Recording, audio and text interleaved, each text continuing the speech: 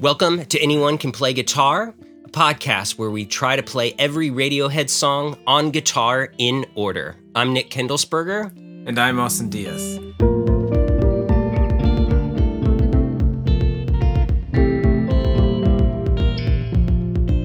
Nick, I really appreciate that. I don't know if you did it on purpose, but in the intro you said we tried to play every Radiohead song on guitar. Some of them are harder than others. Yeah. And especially this set of songs, especially the first one we're going to talk about, it's tough. This is what this whole project, we knew we would get here, where we would have to deal with songs like these, but I think it's still really illuminating to play them on guitar because that's how we understand music. I guess if we were really good at playing the trombone, we would go through all the Radiohead songs on trombone, and then we would be able to understand them. I mean, which is maybe like a better podcast, but that would be a pretty awesome podcast. If anyone is out there wants to do a trombone Radiohead we podcast, will do bonus episode after bonus episode. I would listen to that entire thing, yes. Yeah, I did play the trombone. Oh, you did? I did. I was middle school band. Okay. It's a really fun instrument. It sounds really awesome. So you're in Switzerland right now, and I'm in Chicago, but we actually saw each other a few weeks ago. Yeah, it was really a last-minute decision to come back and see my family right before Christmas. We recorded, and then, I think 2 days later, I said, well, I'm going to be there. Uh-huh. And I was like, okay. Yeah. And you showed up, and you were massively jet-lagged. And so I tried to get us to record, but that would have been a form of torture, I believe, if I made you record. But we were able to play a little Radiohead on guitar together, and that felt pretty good. I think we need to dive right in to the first track here. So we're going to be finishing up Kid A today, and then we'll move on to Amnesiac. But first comes Idiotech.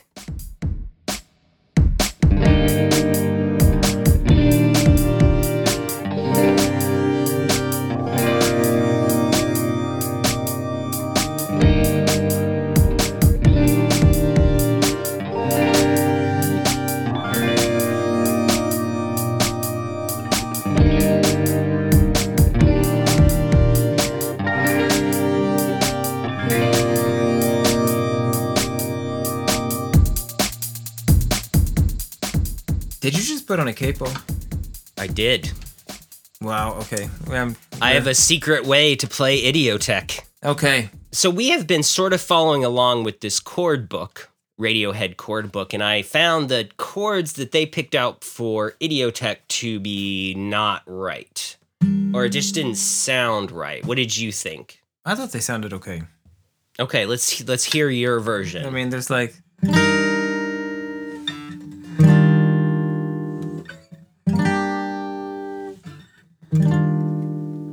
Here's mine.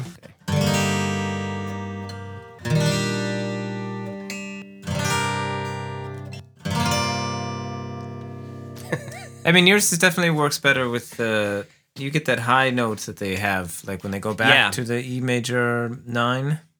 Right, because you're repeating a note, but because it has the high note involved with it, it feels different. Mm-hmm. So it is a very strange group of chords, and I think we should start out that this is actually a sample that they pulled from a work by Paul Lansky.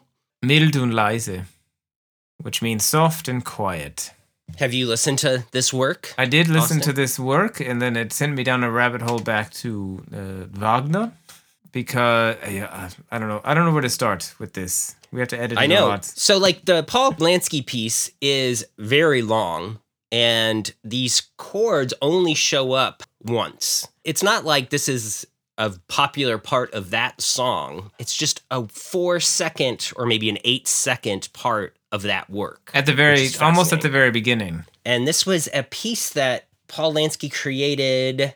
There was a competition in the early 70s to create the best modern electric music in a classical style.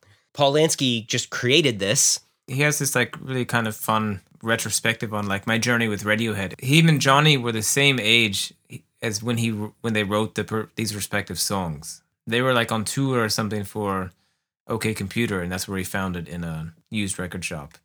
Which is really, I mean, they only had 7,000 pressings of it. So it's bizarre that Johnny would find it. But like to create this work in the early 70s, it was on an IBM mainframe that was the only computer at the time at Princeton University. It was made using, so it had about 1 megabyte of memory and cost hundreds of thousands of dollars and had staff around it to run it. He used punch cards to communicate with the machine. So he had to transfer these notes onto a punch card and feed it into the machine to get it to play. Which, I mean, I love it. Right? I find it like amazing. It's the opposite of sort of now creating music on the computer. Like it's such a hacker kind of, you have to get your hands dirty to make it. I listened to it on YouTube because it wasn't in Apple Music. So I listened to it on YouTube, and YouTube, I don't have any sort of premium subscription, so it has those ads. And like the ads before this piece started was for this like Ubisoft or Unichord or whatever, like a chord pack. A MIDI chord pack that like you could buy and then create your own music. And, like the disparity between what the advertisement was for and then like what I was wanting to listen to, knowing that it was created with these punch cards. It's just delicious. That is amazing. And yeah. And what's amazing too is that Paul Lansky is very musically talented. I think it was based on what chord was this? The Tristan chord from Wagner. The piece that Lansky created is actually fascinating if you go back to it. I mean, it's not very catchy, but it's a beautiful piece. Right, and it's an entire treatise on that one chord from the Tristan und Isolde opera by Wagner. So the chord was called the Tristan chord because it just is like the first chord in the opera, right? Yes and no. I mean, it's the first big swell, which at the time completely shocked audiences because of the dissonance. I mean, it's not necessarily an original chord. It showed up in works by Mozart, Beethoven, and Bach, like all the major composers before Wagner. But what's interesting and why like it was then afterwards called a Tristan chord is because it doesn't resolve, right? It's this dissonant chord that didn't leads into another dissonant chord, and then it doesn't resolve for hours. Like the whole opera doesn't resolve until like the very end, during the part of the Wagnerian opera called Mild und leise. So which is why Paul Lansky named his piece this. It's because it's in the Liebestod, the death of love section where like Tristan dies. Spoiler alert. But that's like the whole point of the opera. So, like, it's all about not resolving this chord in the Paul Lansky work, but, like, moving out with the permutations of it and staying in the dissonance instead of letting it resolve. So there's, like, an in-joke to call it Mild und leise, which I would imagine Johnny would have picked up on immediately. So this is Radiohead's first sample, I believe, from another artist. So this is just hilarious. This is so Radiohead that you can't even like. Right. We sample from someone sampling from Wagner. It makes a lot of sense. To go along with the sort of Paul Lansky creating things on note cards or, punch cards, they basically created a drum machine sound. So it wasn't like they just found a drum machine and programmed these beats. Like, apparently they dialed in the beats using frequencies to get it to sound the way they wanted to. Yeah, because the drum beat that starts, right, and it sounds cool. I don't know what your first experience was with this song. This came on after In Limbo, and I was like, yes, I'm here for whatever they're doing. It strikes you at the very beginning, maybe for like the first 2 bars, as like a dance electric song. But this drum beat is actually really nuts if you listen to it closely, because I don't know how to put it. It's like spilling out of the measures. Like it doesn't actually, it's not regular. No, it's not. Even though the time signature changes constantly. I've seen it notated different ways. To me, it sort of feels like 2/4 and then 4/4. How they alternate those is fascinating. Right. It's not 6/4. They've done alternating with time signatures before. Even back on Pablo Honey, like your favorite song, Ripcord. Jesus Christ. Does that. I try to work it in. I know, every season you try to work that in. As often as I can. I mean, did you experience this song live? Oh, yeah. So I saw this song live, and it is one of Radiohead's best live songs. Yeah. Now, having tried to learn it on a guitar and like try to play and sing with it at the same time, I have no idea how they pull this off. It's fast on the album, and then it's ridiculously fast live. Right. It gets faster and faster every time they play it, I feel like. There's one performance of it that I watched on YouTube where I think it's at the Dublin one. I'll try and find the video and post it on the page, but where Tom's singing, they get to the chorus and he's singing high, and then his lower deep voice, he's saying faster. Like he's trying to get everyone to speed up because he doesn't want to hold the note that long. Then he's like faster, and then it just picks up. But my experience with this song live is that everyone just went nuts, right? Yeah. But you can't dance to it. You can only sort of like mosh dance. But everyone was down. We haven't even talked about the lyrics, which are very, very dark. So this song, more than any song, has people debating what Tom's actually saying, especially the chorus. So the official chord book that we have says, "Here I'm allowed everything all of the time." But a lot of people think he's saying, "Here I'm alive everything all of the time," which doesn't make sense then, but it sounds like that. I don't know. Well, do you have an opinion? I think it is "Here I'm allowed everything all of the time," but because the drum beat's irregular, right? Like it makes Tom have to sing different. Like it makes him have to crunch his lyrics every now and again. Yeah. Because I think that's why it's so hard to understand what he's saying. But I think like "allowed" is just a kind of crunch to "alive" every now and again, because like it's not the same space of time that he has to sing the same lyrics in. When I think about that, in 2000, he had this lyric that said, "Here I'm allowed everything all of the time." And last year, one of the cultural phenomenons in 2021 was that Bo Burnham Inside special.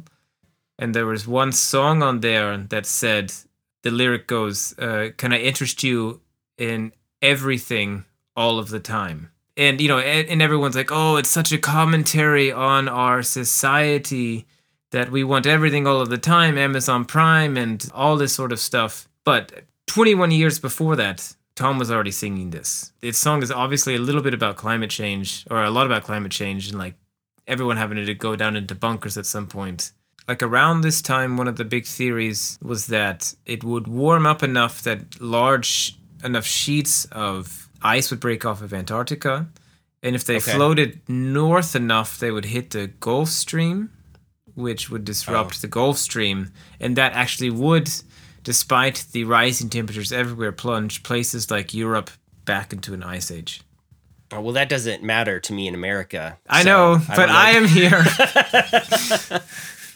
But, I don't know, like, if you're going to give me the choice between, like, a ice age and a heat death, I'm going to pick the former. Grew up in Texas, man. Like, I can't go back to that heat. You can't go back to the constant heat. Yeah. But so, all of that being said, you love this song, right? Oh, yeah. Sure. I mean... But isn't that weird, though, that there's this, like, extreme heaviness to this song? And I just love it. I just want to play it all the time. Yeah. When the harmonies hit at the chorus, I mean, it's just it's unbelievable. I mean, it's so beautiful. And I don't know exactly how that works. I mean, because the chords don't change, right? Like, I mean, it's the same chords through the whole song, sampled with, like, pulling all of those effects from the Arthur Krieger work. So yeah, that is the second sample that's used, but it's just a very little part at the beginning. Right. Which I'm so glad I found, and the rest of that piece is fascinating. Yeah. Well, his work in general is fascinating. I mean, I also went down a rabbit hole with that. I mean, like this, I didn't expect this song to take me so many places. Because it's a very spare song. For a lot of it, there's no music at all besides just drums and percussion. And I mean, like, you have that human hi-hat that comes in that is almost like fighting with the programmed drum beat. That's what confuses me about this song and intrigues me about it endlessly, is that it is so kinetic and it makes you so excited, but the song is called Idiotech. Yeah. Not discotheque. Not discotheque. It's basically about idiots. I don't know when we should bring it up, but I've sent you that video of Reggie Watts doing the parody of Radiohead in Central Park, I think in 2012. What I find so fascinating with this song is sort of like the strange legacy it has for Radiohead.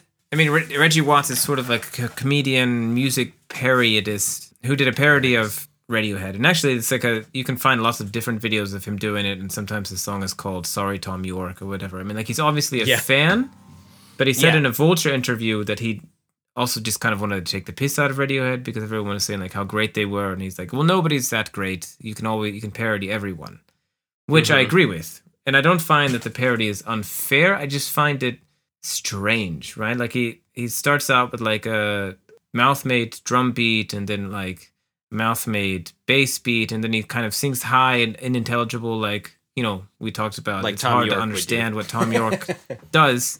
And everyone recognizes as Radiohead, and at some point he starts like kind of reciting Fit or Happier, and the whole song ends with that the same way that Karma Police ends, right? And so he's like, it's just this interesting phenomenon that he's sort of cast this umbrella of electronic idiotech over the entirety of Radiohead's, well, at least back into OK Computer catalog. As we've discussed many times, like, OK Computer was not an electronic album. Right. Even though it somehow entered the consciousness as that. And like this song on Kid A, which is also a departure from alternative rock, is the only electronic-ish song really. And it's not that either. I find it interesting that like the idea of Idiotech becomes like, this is what Radiohead is now. This is all they're doing, which is not the case. That is a good point, yeah. Wow. Okay, well, we got to move on, or we could do a whole episode apparently I guess so. on Idiotech. I will say, like, this is one of my favorite Radiohead songs. I don't know exactly where it fits, but it's probably in the top 10. I mean, it's in the top 10 for sure, if not... it's in the top 10 for sure. Like, creating a top 10 would be torturous, but it's there. I know, it will be. We'll have to do it at the end of the whole thing, but we're talking about an album that starts beyond strong. And even this far into it is still hitting with the same force for me. Well, it's not even that it's hitting with the same force, but it's still surprising. I mean, it's so surprising is that I can still remember the first time this song came on. I can remember this song started and I was like, again? You know, because like everything in its right place, I was like, what is going on, right? And then Tree Fingers, and then In Limbo, and In Limbo is like a really strange song, and then all of a sudden they just drop this right afterwards, and you think, oh, that's true. Okay, that's a great way to end the Idiotech discussion, I think. Yeah, that's good.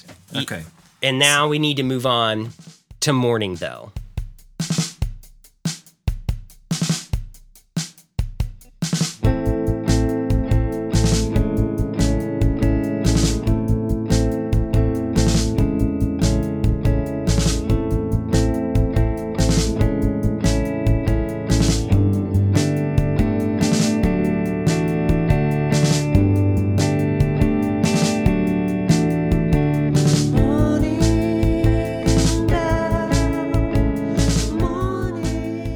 I think we've done a pretty good job of not trying to offer up interpretations of songs, that there is one interpretation of a song that is the correct one. Because I feel like a lot of Radiohead fans want to say this song is about X, and here are the reasons why every other interpretation is wrong.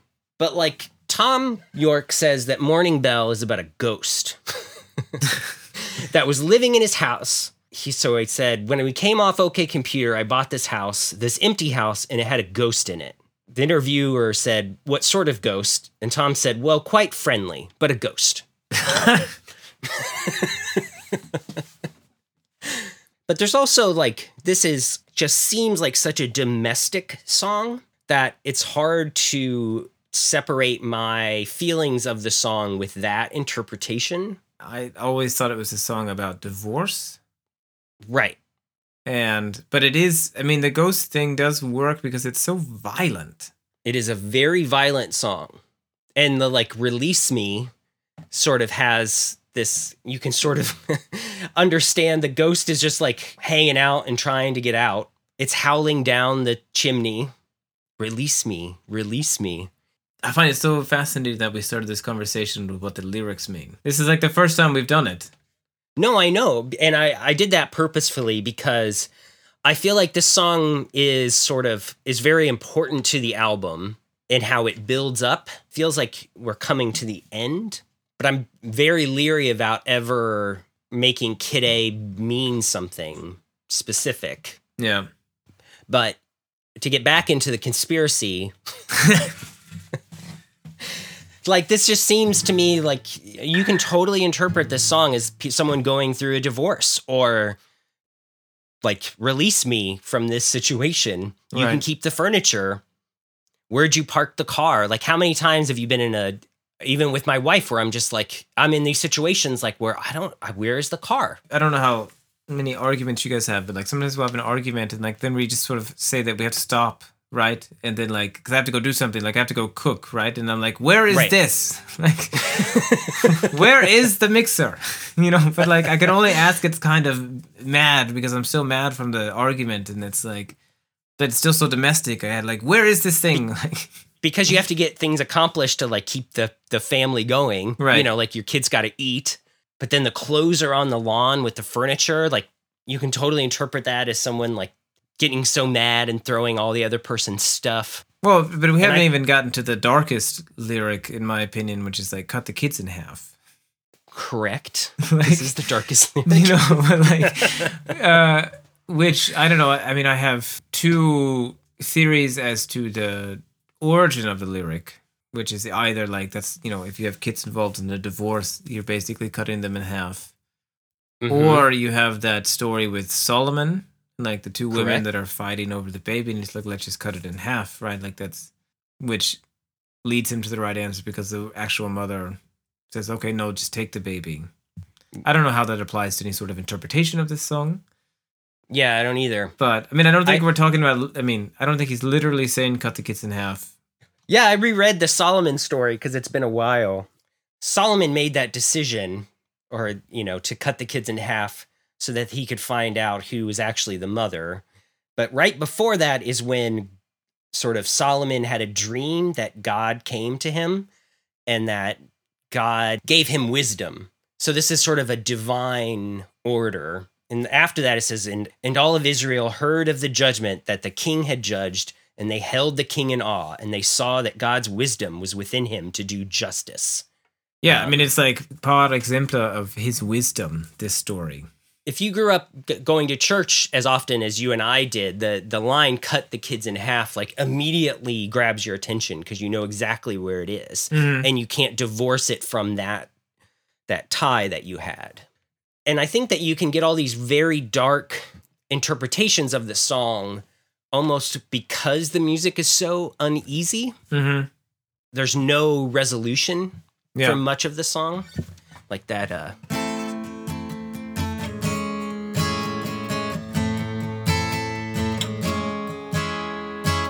So it's going with this A minor to an A major 7. Right. That is sometimes a C minor. That is sometimes a C minor. Which is, I mean, Tom plays with that. Well, it's like an inversion of what Tom usually plays with. Because it's, you know, from the transition of the A minor to the A major 7, right, it's like still an A major 7 because you keep the A string open. Right.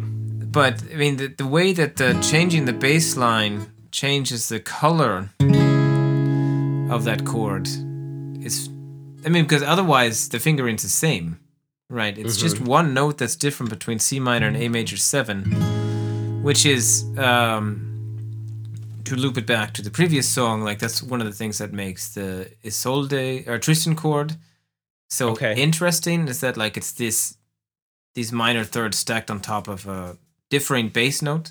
But like a bass note can change the color of the subsequent notes is fascinating. Yeah. Did you always like this song? I liked the Amnesiac version. Oh, okay. Wow. Okay. I don't know if we should talk about that right now. No, I think we have to say you're gonna have to wait, audience. Okay. We're gonna have to wait. I prefer this version. You would. I would. The nervousness of the drums I find wonderful, but it is good. We're just gonna shut the conversation down. Yeah. Because at this point, when I had this album, I had no idea that Amnesiac would come out. Right. Or that it would have the same song in a different form. I like this song. I don't know if the sequencing does it any favors. Oh, it's insane. That's not true. Well, okay.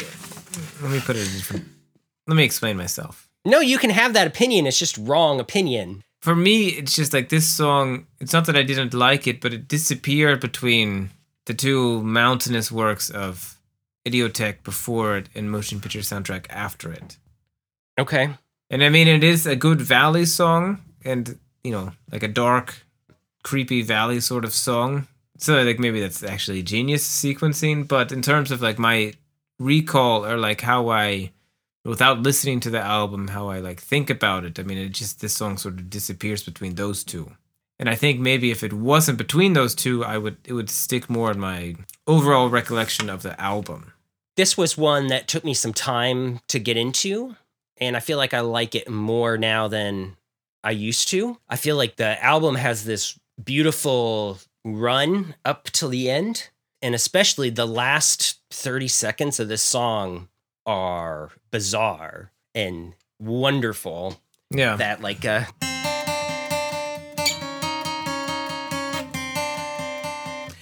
then it goes up and it goes boom boom boom. Yeah. And then this like sound comes out. Just like swallows it. Like it swallows everything, and it feels almost like I can't separate my thoughts from it. From the first time I heard it was from one of the blips that was released before the album actually came out. Mm-hmm. These little short music videos that came before the album, and that sort of solo part happened, and it was like this monster came out of the hills. And so I can't separate that feeling I have from hearing that.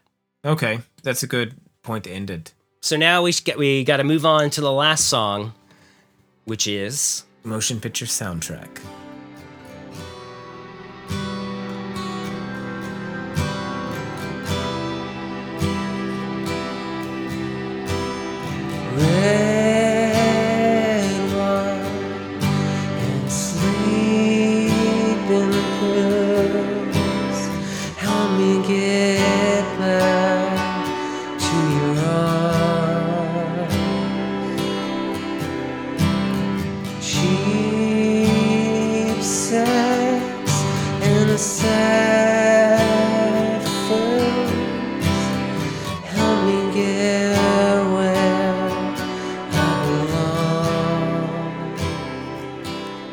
In the lead up to Kid A coming out, right? I mean, there were all of these songs on Napster, right? Like, there's a big dump of sort of bootlegs from not even live recordings, but like somehow studio recordings of songs. And then, there's all this online speculation as to what was going to be on Kid A.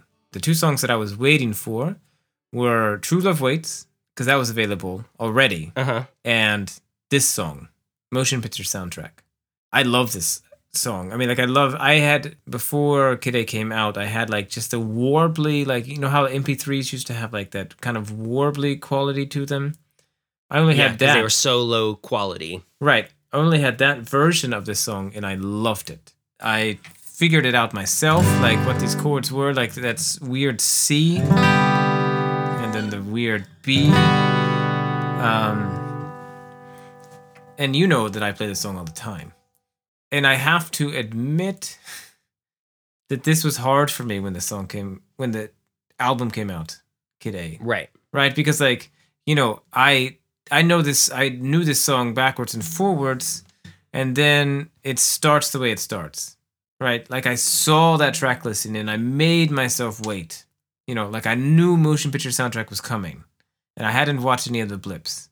I'm going in completely blind to this album, and I see motion picture soundtrack. Like, disappointed that True Love Waits isn't there, but like motion picture soundtrack, okay, I'll take it. And then, what is it, an accordion? It's a harmonium? Harmonium, exactly. Started, and I was like, what is going on? So I think the first time I didn't like it, but now I find it genius. I had this whole argument ready because I knew this about you. I knew that you loved that acoustic version. Yeah. And I thought I was going to have to fight tooth and nail to like convince you because I was not going to take it. I was not going to let you have that opinion. I understand what you're saying because the original acoustic version, he's singing like old Tom York. Very clear and pretty. Because this is a very old song. This is actually written before Creep. Oh, right, yeah. He calls it pre-Creep, is how it was. Yeah. I believe it has the same chord as in Thinking About You. Is that right? Yeah. Didn't you say that that chord would come back in a much better song later? I did. I know. I know I said it. And it did. I love this song a lot. But I want to explain why I think this recording is better than the acoustic version. Because I know there are still a lot of Radiohead fans that feel the same way that you used to feel. When he was singing it before, it was very sincere. This version is different. He had said that he thought he always wanted this song to be this big, dramatic epic. And then he realized that he was putting too much emotion into the song because he sang it very straight. He's like, the song is really about that, you know, we've just been sold a huge lie. Disney and all of these other companies have sort of created this consumer want of like, we need these things that will make us feel happy. We need these stories. We need these stories. That like, then we need all this stuff that is attached to the stories. Everything that is attached to Star Wars and Frozen and Harry Potter. It's almost of our identity is shaped by these other things. So what I love about this song, without getting into sort of its meaning, is that the original was just on guitar. He sang verse, chorus, and then he had the bridge, which is that B. In the acoustic version, it's the B7. Oh, okay. It's like... It's very different. It is. But then in the acoustic version, there's a third verse. Which was originally my favorite verse. And then they had another chorus and then the bridge again. The recorded version on Kid A gets rid of that. And so what it means is that every part of this song is completely unexpected. So you get through one verse and then a chorus, and then all of a sudden it sounds like 1,000 harps are coming in. And they just like float around your head. And you would never expect that to happen. And so you get through that part and a chorus. And then when that bridge comes in, because it goes from like a minor to a major, it's so unexpected. I see. And then all those chords in that are wonderful chords. Yeah. I mean, the recorded version of the bridge is much better, right? Like, acoustic version is like the B7 and then like the D, E minor D. Okay. And then you have like this.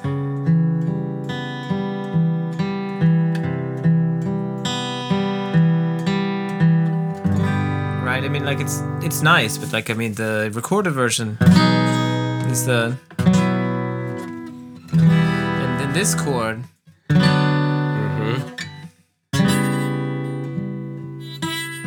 And then this, I mean, like, they do the major 7 chord a lot on this album. Yeah.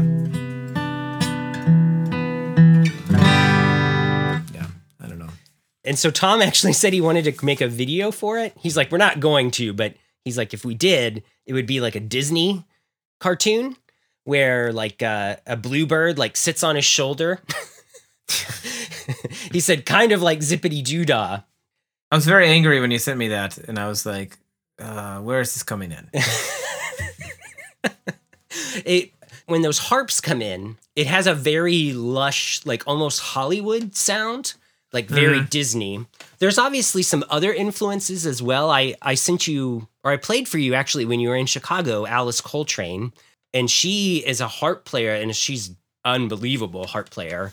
It's really like, I was happy that I heard that, and then I've been listening to more of it when possible. I don't know. I saw some interpretations of this song. I'm fighting back against the interpretations that this song is about a suicide, because I saw some interpretations of like red wine and sleeping pills being like, oh man, that person is doing that because they don't have any like will to live anymore. And I'm like, oh man, red wine's amazing. Yeah. And sleeping pills? And let's sleeping go. pills. Well, actually, I think the acoustic version is also, it's white wine. It's like, it was also the big. Oh, okay. Yeah.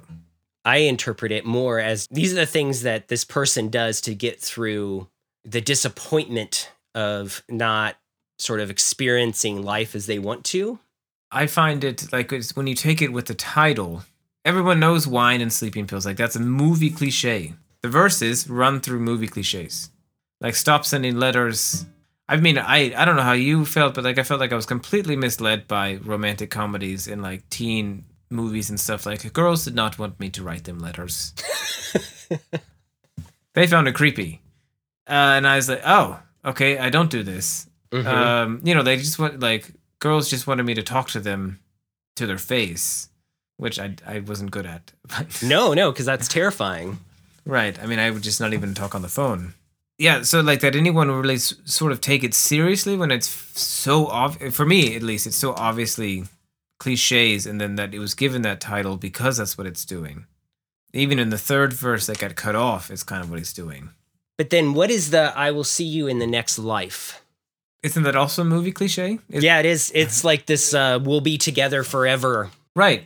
Like even in the movies that aren't Christian or something, it's all like if there's a death in the movie, somebody says like you'll see them again. In every movie, like they tell someone, or they say like we'll see you again soon, or like Titanic, like I'll never stop letting go. No, you did. You let go and he died. Mm-hmm. Yeah. Right. But this is how we calm ourselves down, maybe, is by saying these things. Yeah, I mean, it's also why it can be used to great effect or misused. Like the one time it popped up in the Kid A version was at the end of this movie I Origins that somebody recommended that I watch, and then I was very mad at that person because it's just a dumb movie, and it ends with this song taking the song completely seriously, and I was so. I didn't like the movie beforehand, but then like when they did that at the end of the movie, I was just done. I was like, you missed the point. I know. Like, for example, in the first season of Westworld, there's like a really pivotal scene where there's like a string version of this song, and I didn't realize what it was exactly until I got to the chorus, and then I was like, I went back and like just played the song over and over again. But it was a string version that worked because the music is kind of dramatic. So you sent me a recording of 20 people playing it at a funeral on horns. It was really beautiful. And you could tell that it meant a lot to that person, or like that it meant a lot to the people playing it at the time. But it totally goes against this idea that the song is sort of exposing this like white lie. I mean, it's, I really like that recording. Right. I like to watch. I mean, I don't know if I like to watch it, but I get emotional watching it. But there's a comment underneath it that says, like, Tom would be proud. And I go, no, he wouldn't. Tom probably does not like that this song is used at a funeral. I mean, at least nobody's singing it. That's true. And the arrangement on horns, I mean, the way that they swell into the second chorus. Yeah. And then stop. I mean, like, that's very... It's really beautiful. It's a good arrangement. It really did kind of move me. I was very surprised about how effective it was. But then it's also like, yeah, I don't think that's what Tom wanted at all. And I think that he got the version he wanted on Kid A, and that the song probably could have been much more popular if it would have been done sort of like the acoustic version. Sure. but I'm so glad it wasn't. I'm ultimately glad that it wasn't too, but I mean, for me, the songs exist separately. Everything about this album is so unexpected. Almost every song is unexpected, and then you get to Motion Picture Soundtrack, and it sounds like nothing else on the whole album. Mm-hmm. And it was supposed to be the familiar song, right? And it's supposed to be the familiar song, right? Oh man, it's a perfect ending for the album. It's the most unexpected ending for a completely unexpected album. Are we sure that we're not going to do awards per album? I mean, because I find that when you have such strong feelings about Kid A and I have really strong feelings about Amnesiac, it's too many songs to pick awards for. So are you thinking we should do that right now? Yeah. Okay, then let's do it.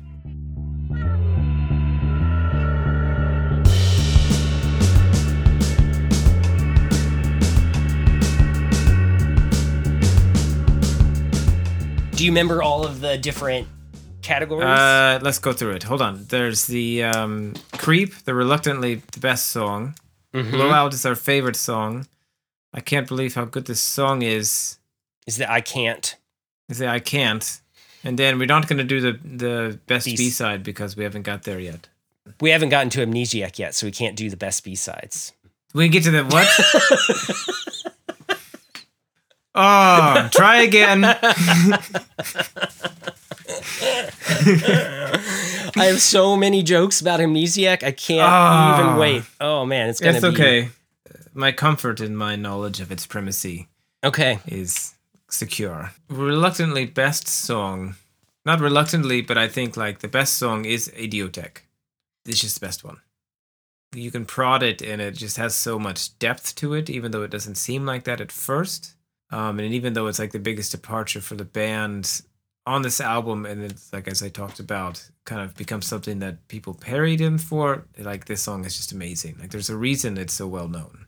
So yes, I've been thinking about the best, and I have to go with the title track, Kid A, because I think that it is the most bizarre song on the album, and I think that it's the key to understanding the album, is the one song that even now sounds like I don't think they even understand how it works.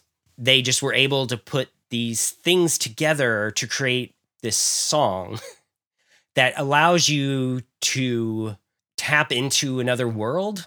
And I think that they're even a little conflicted about like, how did they do that? Yeah. How were they able to do that? But so, yeah, that's my pick for the Creep Award. So the Blowout, my favorite one, I think has to go to Everything in Its Right Place.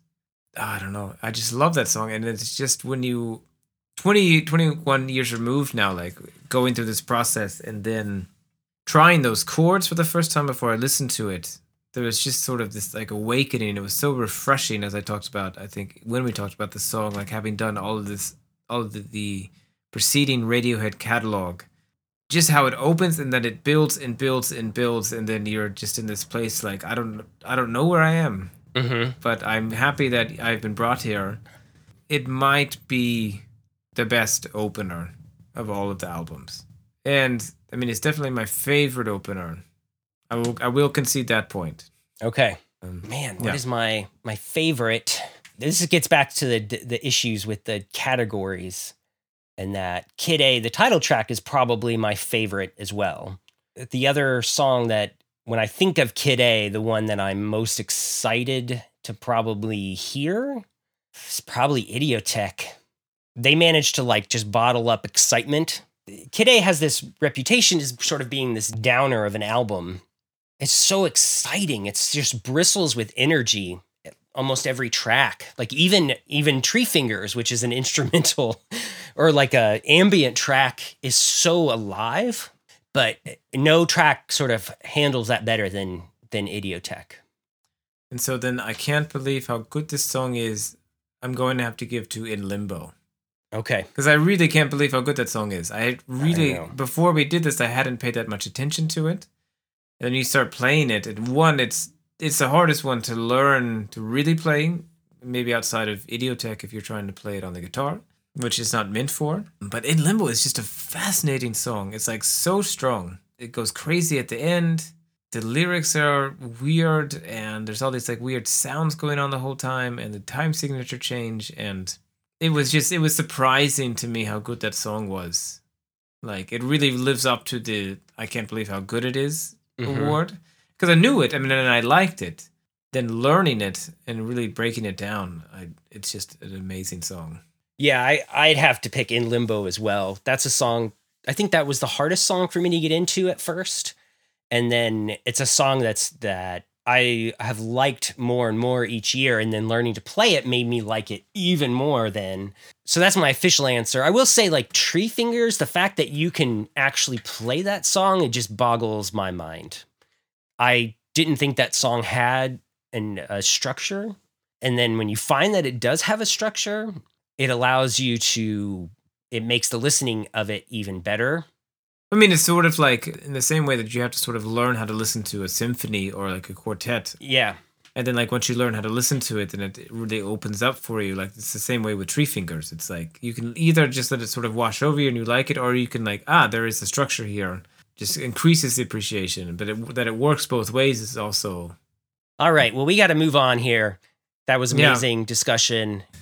So we'll see you next week with Amnesiac. So I guess we're going to do the first 4 tracks. We're going to start with the first 4 songs, which is going to be like Packed Like Sardines in a Crushed Tin Box, Pyramid Song, Pulk Pool Revolving Doors, and You and Whose Army. All the songs on the Anyone Can Play Guitar podcast are by Radiohead and performed by Nick Kendallsberger and Austin Diaz.